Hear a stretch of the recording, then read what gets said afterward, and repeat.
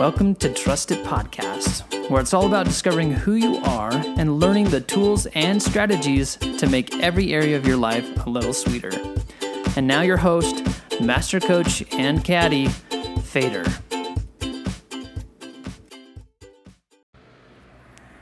Aloha! Welcome to Trusted Tuesday. Yours truly, Fader. I'm grateful to be with you as always. The weeks are flying by, and I know you feel that too. We live in a very interesting time, and today, as I was spinning the wheel, it landed on business. So I'm speaking to all of you who might have this scratch, an itch, and thinking about starting a new business. You know, there's 3 ways to start your business. You know, they're very easy to understand. You start it from scratch. You have an idea. Number 2, you buy into an existing business. You know, if you decide to buy into an existing business, remember the key word is patience. And then you can invest, number 3, into a franchise, an already existing business. And so there are a lot of you out there who have the interest to start a new business, not quite sure how to do it. I'd like to talk to you a little bit about that. It's been my pleasure to run and operate 13 businesses over my lifetime, and none I enjoy more than the one I'm doing right now at Trusted Coaching, which is my all-time favorite because I get to work with some of the most fascinating people in the country, and it's just a delight to learn so much with them. But there's a very important part that goes missing when we try to start a business or invest in a business that I want to talk about a little bit today. So before I do talk about that, I want to answer 2 questions. I had many questions that were submitted to me this week from prior podcasts, and one about rhinitis from last week. One person wrote into me and saying, Fader, thank you for helping me discover something that has been plaguing me for quite a long time. I love some of the ideas, but I just feel like I'm addicted to being right. And just remember, I sent him a note. It was actually her. I sent her a note back just saying, remember that we often are worried that we're going to be abandoned. We're going to be left out. We fear that mightily, okay? And so just address that. Ask the question, why do I feel like I'm being left out? Why do I feel like I'm going to be abandoned or not fit in? Okay? That's the cornerstone to that one. Another one comes way back, having to do with life insurance. And the question was, what is the best life insurance for me? The answer is each person is different. And so that being said, I want to just prick your mind here. Look at the coverage first. Term insurance is the most inexpensive way, but then look at the coverage that you want to carry with you into your retirement. That is the biggest mistake, is that I need to do an overview of life insurance for most. I need to do a podcast on it, no doubt. But write down the amount of benefit, death benefit, that you feel like you need to support your spouse and your children. And then look at what you want to do with that money and how it will provide.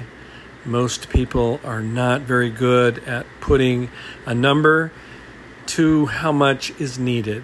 Okay, so use term insurance, but also use whole life, universal life, because insurance goes with you past those retirement years. 99% of everybody doesn't collect on their life insurance with term insurance because they outlive the term. So what do you want your life insurance to do? Most people say, pay off my house, take care of my wife, etc., etc. When I'm in retirement, I won't need that anymore. But yes, you will. And what are one of the things that really hit people in the face is they get more charitable as they get older. And then they want to do stuff for their kids and grandkids and charitable organizations and special needs people and all that kind of stuff. And life insurance can be a terrific way terrific way to pass on wealth to people who need it. Okay? So that's a quickie. So now we dig right back into the business. There is a formula that has served me well over 35 years, and I want to share it with you. Number 1, do you love the product? Love it. Okay? Answer it honestly. Number 2, do you have say in the management? All right? Because when you don't, one time I owned a company with a couple other guys, and we ran into some hardship, and we had to allocate the management, the percentages to another group, and that was the end of that. So there are times when, you have to make some drastic measures, but remember, number 2, do you have say in the management? Okay? And number 3, how much time can you put into the company? I'm not talking about investing in a company. That is for another podcast. I'm talking about starting a business. Number 1, do you love the product?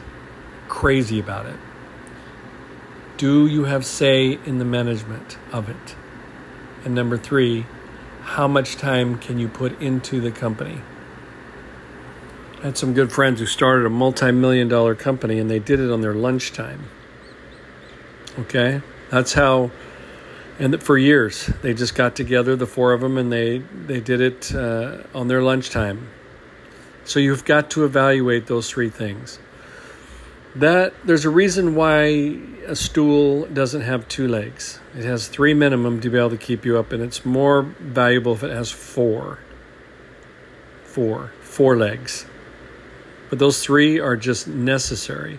So if you go in, you start the company, say, I kind of like it, but I'm not crazy about it. But hey, it's a good way for me to make money. That's not enough.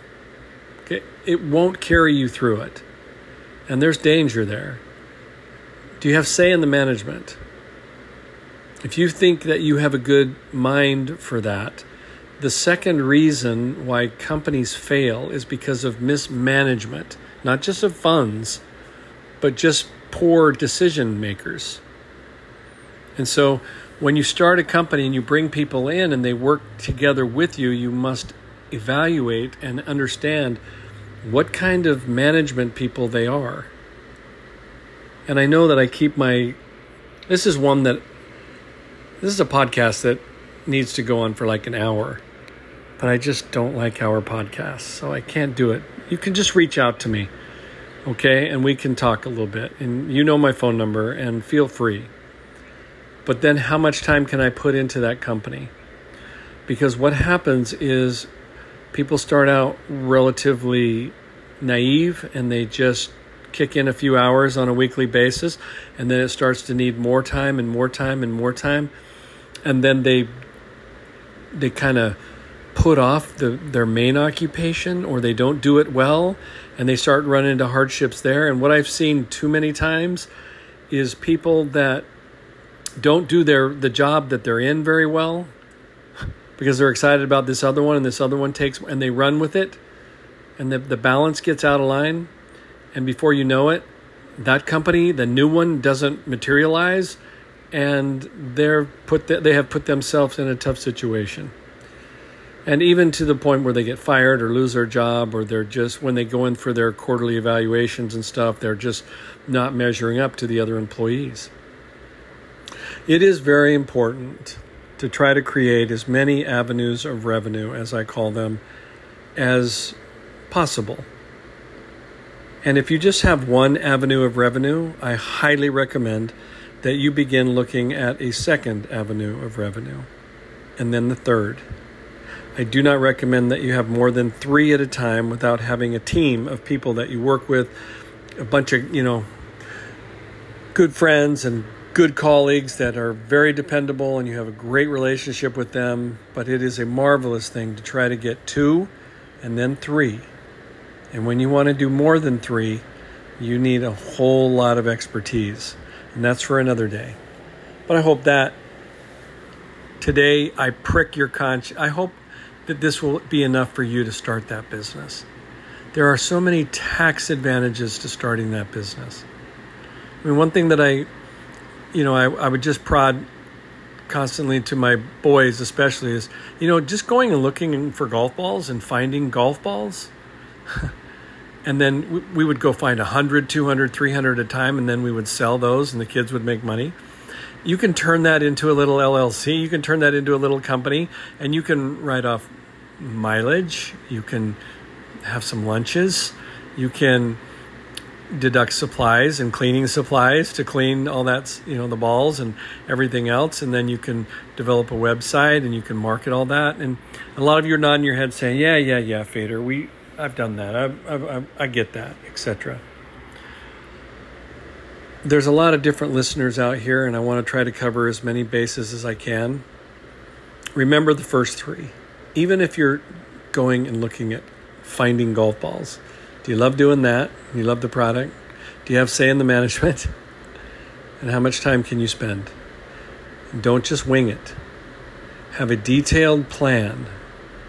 Go on my website and pull off the course and learn how to do a business plan that is both professional and will save you a lot of headaches. Aloha. You can trust it.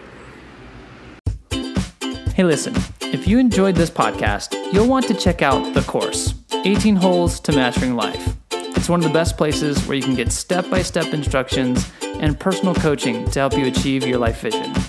Just go to trustedcoaching.com/join to learn more.